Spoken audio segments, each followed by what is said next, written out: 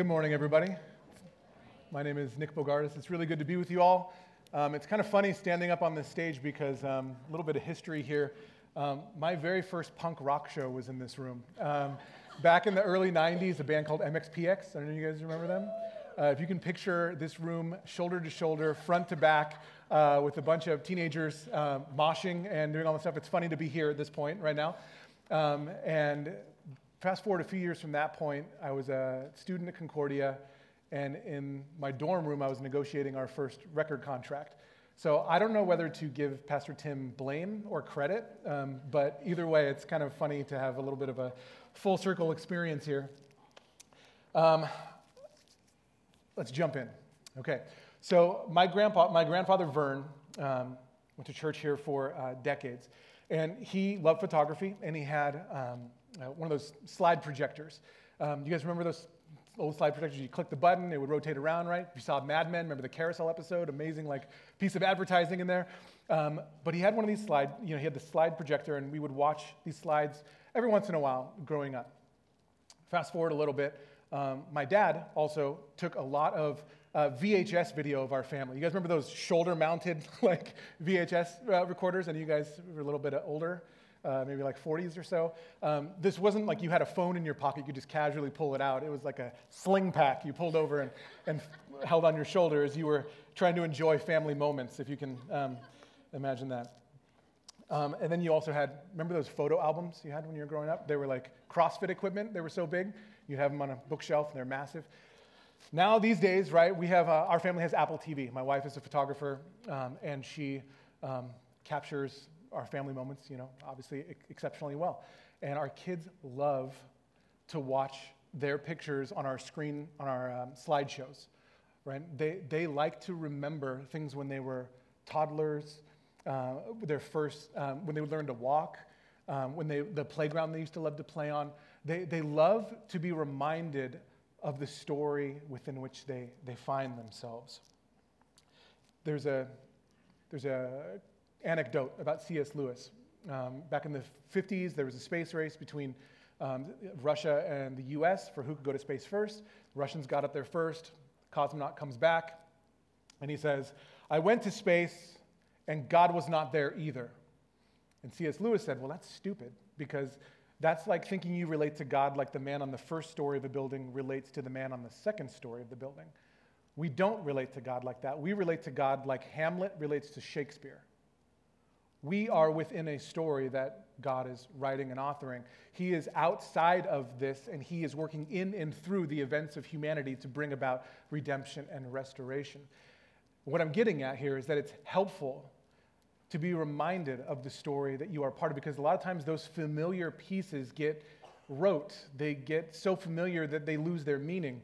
And when you read Scripture, a lot of times that's what we're doing. In the same way a family might remember a family trip on a slide carousel or an Apple slideshow or whatever, or your phone, flipping through, whatever it is that you remember things through, and you remember what that felt like and how good that was and what it meant.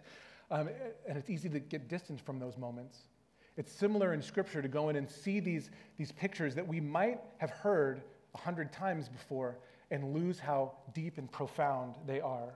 And without regular reminders, the story that you and I both put ourselves in and live within is too small. It's always too small. We need God's recalibration, reorientation to be reminded of whose story we actually live within.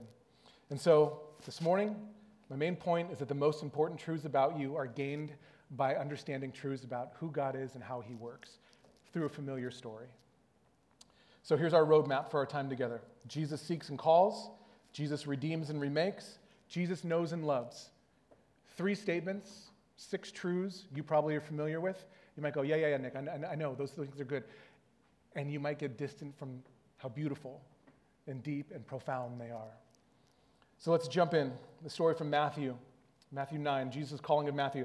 Actually, if you guys would, I'll read this scripture aloud for us. It's my first time doing that. I totally missed the scripture reading part. I'm sorry. I'll read it aloud for us, okay? As Jesus passed on from there, he saw a man called Matthew sitting at the tax booth. And he said to him, "Follow me." And he rose and followed him. And as Jesus reclined at the table in his house, behold, many tax collectors and sinners came. Thanks, baby. and were reclining with Jesus and his disciples. And when the Pharisees saw this, they said to his disciples, "Why does your teacher eat with tax collectors and sinners?" But when he heard it, he said, "Those who are well have no need of a physician, but those who are sick. Go and learn what this means. I desire mercy and not sacrifice, for I came not to call the righteous, but sinners." Okay. Matthew's gospel was a discipleship manual for the early church. The early church used this gospel of Matthew as a way to train new believers, new disciples in Jesus, who he was, what he did, what he came to do, how they should follow him. This gospel was intended to be used like this. And then if you remember the time of the New Testament, it's easy for us, again, to get distant from how uniquely kind of similar it is to our moment in a way. Like it's multicultural. If you remember Acts 2, the birth of the church at Pentecost, I mean, there were like 50 languages listed in Acts 2 or whatever. Like it's incredibly multicultural. People from all around the Middle East came to faith in Jesus. So the early church was not a homogenous group. It was very diverse. And so the question kind of for these early Christians was, how do you unify a group like that? Well, you center them on Jesus and who he is, what he says, and in this passage in particular, who he says is in and who's out. Who does Jesus say is in and out? Tax collectors. Matthew was a tax collector. If you're not familiar with how absolutely treacherous this vocation was at this time, tax collectors were Jews who taxed their own people for the Romans, for the occupying Romans. And not only did they tax them, they would overcharge them in order to make more money for themselves. So it would be like when Germany took over Poland, if there was a Polish person who was taxing his own people for the Germans and actually overcharging them so he could get wealthy off of what they had to pay their oppressors. Or it would be like if ISIS took over the U.S. and one of us went and worked as a tax collector for them and overcharged this room for taxes in order to get wealthy off of that. It's that horrifying. The Jews hated tax collectors, absolutely hated them because they were not just agents of their oppressors, they got themselves wealthy off of taxing their own people for the oppressors. That's what Matthew was. And you guys seen The Chosen? Okay, for those of you who haven't, repent and watch The Chosen because it's so good, you guys. I usually, to my own regret, kind of roll my eyes at a lot of Christian media. This is so fabulous. It's so well done. And it tells the story of Christ and his disciples in a way that's really, again, uniquely relatable and amazing. Anyway, there's a story of Matthew in there. If you've seen it, you understand how rejected he was. Jesus seeks. So Jesus is walking along. He sees Matthew in his tax booth making money for the oppressors from his own people. Notice what Matthew's not doing. What's Matthew not doing? He's not in the synagogue. He's not doing charity work. He's not doing something commendable. He's actually at work in the vocation that everybody hated, that brought him shame, that brought him rejection. That's where Jesus finds him. That's where Jesus seeks him. Jesus, God in flesh, walking on earth, goes to this place where this man is. It's kind of popular in our current moment to say things like, well, I'm not sure what the universe has for me. Or I'm just going to throw this out there to the universe. Anyone familiar with these kind of like universe attempting statement? You guys familiar with these? Okay, cool. Let me tell you why that's lame in view of our scripture, right? This is God who is personal, coming into flesh and dirt and sweat and seeking out someone who everybody hates. The universe is not personal. The universe has no name. The universe has no feelings, intuition, will. To wish something out to some abstract concept is a waste of time. Whereas Jesus, we see, seeks personally. And whether it's Abraham, Moses, Paul, or here in Matthew, God seeks and he initiates. God is always the one who moves first. He moves towards his people and initiates. Jesus seeks and initiates. He moves towards Matthew. And the reminder here in this first point that Jesus seeks is that he sought you. If you're in this room, you are in this story, and he has sought you. Maybe it was through a radical experience. Maybe it was through faithful parents. Maybe it was through a teacher or a youth leader after a night at the bar or in the back of a church, on a sports team or a missions trip. Whatever it was, God has sought you in a similar way. Again, the familiarity can create distance from how profound this simple truth is that Jesus seeks. But Jesus doesn't just seek, he also calls, right? What does Jesus say to him? He says, "Follow me." Now, again, notice what Jesus doesn't say. He doesn't hand out a timeline or agenda. I love spreadsheets and order and structure and processes, right? Jesus doesn't hand that out. He doesn't say, "Meet me here at this place and this time, and here's what we're going to do." And he also doesn't say, "Well, sit out." He doesn't say, "I found you, Matthew, now why don't you hop on the bench?" His call to those who he seeks is, "Follow me." Why is that hard, that call? If you're like me, I don't know what to do. It's too abstract, right? It's open-ended and it's scary. There's an author named Brennan Manning, and one of his books, he tells the story of an American lawyer who had a good practice, and he probably hits midlife at some point and gets out of his practice, goes to India, and he works with Mother Teresa in her home for the sick and the dying. And this lawyer is there in India serving the poorest people, some of the poorest people on the planet in their worst moments of their lives. And he's there for months doing this, and he finally gets to meet Mother Teresa. And he's super excited, right? Because it's his hero. He gets to meet her. And she says, "Hello, my son." He's like, "Yes. Hi, Mother Teresa." And she's like, "What can I do for you?" And he says, "Well, would you pray for me?" And she said, Of course I'll pray for you. What would you like me to pray for?" And he said, "Well," he tells her his story about his law firm, and he's like, "Well, I'm not sure what to do next, so if you would just pray for clarity for me, I'd really appreciate that." And she says, "I will not do that." And he's like, "What? I gave up everything. I came all the way over here. Why would just this simple prayer for me?" And she said, "I will not do that because clarity is often the last thing we hold on to before we have faith." And this call to follow me touches that piece of us that wants the answer and the security and the clarity and not just to follow Jesus, which is what he bids us to do. But Matthew does that. He leaves a lucrative career. Matthew lived well. He may have been despised by people, but he lived better than all of them. Probably took some kind of selfish contentment in that. But Matthew leaves his career, his income, and his security to follow Jesus. And he may not be calling you to leave your career, but there will be a cost. After all, we follow a guy who was crucified. There will be a cost of some kind of following Jesus. It will call your money, your relationships, your time, your power, all of it to be used for his kingdom in some way or another. And the only way we can follow well is to focus on who we're following. The me part of that phrase, follow me. It's easy to follow someone who loves you, who you can trust, who you know will be with you through anything. Jesus calls us to follow him. And he's given you the same call. So he seeks, he calls. He also redeems and remakes. We see this in verses 10 through 12. Jesus redeems. So after he calls, Matthew says, "Hey, follow me." Matthew has a party and he invites his friends, who the author of his own gospel calls sinners, right?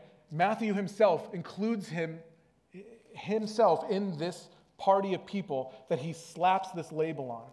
And one reason why you have to love Scripture and you have to believe that it's true is that none of the disciples or the authors of Scripture put them in this vision to look awesome. None of them, I don't know about you, if I write my own bio or obituary or my LinkedIn profile, it's going to look great, right? It's going to tell you everything awesome about me. None of the disciples do that in Scripture. Matthew doesn't do that here. He puts himself in this fellowship of sinners. And so Jesus comes to this party, he reclines here, which is, a symbol of association, deep friendship, and he doesn't, this is important to see here because sometimes we create a false dichotomy. Jesus doesn't excuse the sin. He doesn't say that they're not sinners, but he still associates with them. He doesn't deny their nature, their actions, and he doesn't deny that they need a physician, as he says in the next verse. But he moves towards them in mercy. And the Pharisees, per usual, are furious and they complain not to Jesus but to his disciples, and they use the language of guilt and shame. And if any of you guys listen to news or read Twitter or anything like this language is going to seem familiar to you. How could you be hanging out with those people, is their accusation. Guilt and shame. Sinners and tax collectors. They've done things wrong. They are unacceptable. Guilt and shame are the labels they lay on them. Why do you eat with this scum, this trash, this garbage? And right here in this passage is where we find our problem. Because we don't often think that we are the problem. People in our current cultural moment, people on the left say, look at those bigots over there on the right. And people on the right say, look at those Marxists over there on the left. It's an issue of identity. And you have to understand that traditionally, identities, in traditional cultures, you got your identity from your family, from your culture, from the roles that you played. In our modern culture, you get your identity from self-expression and self-determination. And wherever we try to draw it from that's apart from Christ will turn out to this dynamic here that we see in this passage. Why do you hang out with them? They're the problem. And the problem only exists broadly in culture because it exists first individually in each of our own hearts. It exists at a big level because it originates at the smallest, most personal level. Our nature is to build our identities on things other than God. Our career, our finances, our exercise, our health, our diets, our parenting, whatever it is that we think is most important about us becomes the very thing that we draw lines with. And by doing so, we create a law where strangely, we're always right, they're always wrong, and they're the sinners. And we do the things that these Pharisees are doing. We keep score, we punish, we reject, we withhold mercy. We minimize our own flaws, our own anger, envy, gossip, lust. We do it in our marriages, in our homes, in our friendships, in our church. You've done it, and I've done it. And here's the jarring truth of the gospel. You are more sinful than you ever imagined, and more loved than you ever dared dream. With Jesus, there aren't groups of right and wrong. There are proud and humble. There are proud and humble. Jesus came for those who know that they need mercy, for those who know that they are powerless against the sickness of sin, like Isaiah or Peter or Paul in Scripture, who all cry out for deliverance when they come face to face with God. If that's you, you're in good company. What's even more stunning is that Jesus took that guilt and shame of ours on himself. Luther commented that when Jesus hung on the cross, and you have this great exchange where he takes our sin on himself and he gives us his righteousness. In that exchange, that when Christ was on the cross, he actually hung there in our sin, in your sin. That he hung there as David the adulterer, as Peter the betrayer, as Nick the self-reliant, as Steve the porn addict, as Jenna the envious and angry. Whatever it is, Jesus took it on himself. Jesus came to redeem, and he came to redeem you. But Jesus also remakes. Jesus uses this image of a doctor with patients. A doctor, I can see one doctor here that I know. Doctors, what's unique about them is not just that they can see the sickness. Jesus points out they're sick. They need a physician. Doctors can see what happens when they get healed. They know how to remedy the problem. A doctor can see the sickness. Jesus knows the power of sin, the pervasiveness of sin, the consequences of sin, but a doctor can also see what the patient can become. And Jesus doesn't just see the sinner, Jesus sees what he can make them. Sometimes in sermon prep, I'm reading a ton of stuff, and you read something profound and you go, this is incredible. How could I say this any better? And I found something this week and I just can't say it any better. So if it's okay, I'm going to read something Spurgeon said back in the 1800s that I think makes this point infinitely more articulately than I can. Here's what he says. Here's what Jesus says here in this passage. His whole head is sick, saith Christ, but I can cure him. His whole heart is faint, but I can restore him, and I will do it. His feet have gone astray. His mouth is an open grave. His eyes are windows of lust. His hands are stained with blood, but I will amend all that, and I will make him a new creature, meet to be a partaker of the inheritance of the saints in light. Jesus looks, you see, not so much at what the sinner is in himself as to what he can make him. He sees in every sinner the possibility of making a glorified saint who shall dwell with him forever and ever. If he chose you, poor sinner, before all worlds were made and bought you with his blood, he sees you not as you are, but as you shall be when he has perfected you. Oh, what a wonder it will be when that poor drunkard over there shall sing in heaven as one of the spirits of men made perfect. And when yonder harlot shall have a golden harp in her hand and sound forth the praises of him who hath loved her and washed her from her sins in his own blood. Yet he who has said it will do it. He who is mighty to save will redeem by power those who he has secured by his purchase. And penitent sinner, Jesus already hears thee hymning his praise. And he sees thee as thou wilt be, without spot or wrinkle or any such thing, washed in his blood, renewed by his Spirit, brought safely home and glorified with him forever. No wonder then that Christ is willing to come to poor sinners and to dwell with them. He can see what you and I cannot see, what they shall be when he has fulfilled his purposes in mercy and grace concerning them. Oh, God. Like a block of marble that an artist can see and know the sculpture that he will make, Jesus sees you and I in our worst, and he sees, I can make him into something better one day. Lastly, Jesus knows and loves. As Jesus passed on from there, the last verse, go and learn what this means. I desire mercy and not sacrifice, for I came not to call the righteous, but sinners. Jesus knows and loves.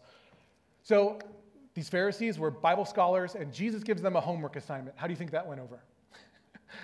Probably not super well, right? So he says, go and learn what this means, and he quotes Hosea 6:6. He gives them an assignment. The Pharisees knew the Torah inside out. They sought to keep it down. They sought to keep it down to its most minute detail. Imagine their indignation, their contempt at being given an assignment by a man who eats with tax collectors and sinners. How dare he do this? Imagine them going to the synagogue, rolling out the scroll of Hosea 6:6, where they find it. They stubbornly pull it out. They unroll it. They're all flustered. They're like, we're going to get this guy, They realize that Jesus, as they unroll the scroll, they realize that Jesus only gave them half a verse. He gave them a little surprise in this assignment. He left out the second half. And imagine how they felt when they read this. I want you to show love and not offer sacrifices, is the part that Jesus gave them. I want you to know me more than I want burnt offerings. I don't want all the things that you do. I want you. That's what God's saying there. I don't want you to be busy. I want your heart. I don't want your money. I don't want your time. I want you to know that I love you. Imagine the Pharisees when they read that. How little does God want rote, empty sacrifice? How much does he want mercy? How much does he want you to know that he loves you? Well, Hebrews tells us that Christ's sacrifice was once and for all. Jesus gives them a homework assignment that he would one day fulfill. God doesn't want empty religious adherence. He doesn't want your heritage with your own faith. He wants you, and he wants you to know that he loves you. Matthew's gospel was a discipleship manual for the early church, and he was concerned to show Jesus as the promised rescuer. The question as we close here and as we look at this little vignette is, which group are you in? There is Matthew and the tax collectors, there are the Pharisees, and there's Jesus, and spoiler alert, you're not Jesus. Where do you find yourself? Without regular reminders, the story that you live in is too small. The most important truths about you are gained by understanding important truths about God. If you are a fellow or former current scumbag, there's good news for you. Jesus seeks and calls you. If you're a fellow merciless religious person, there's an invitation for you.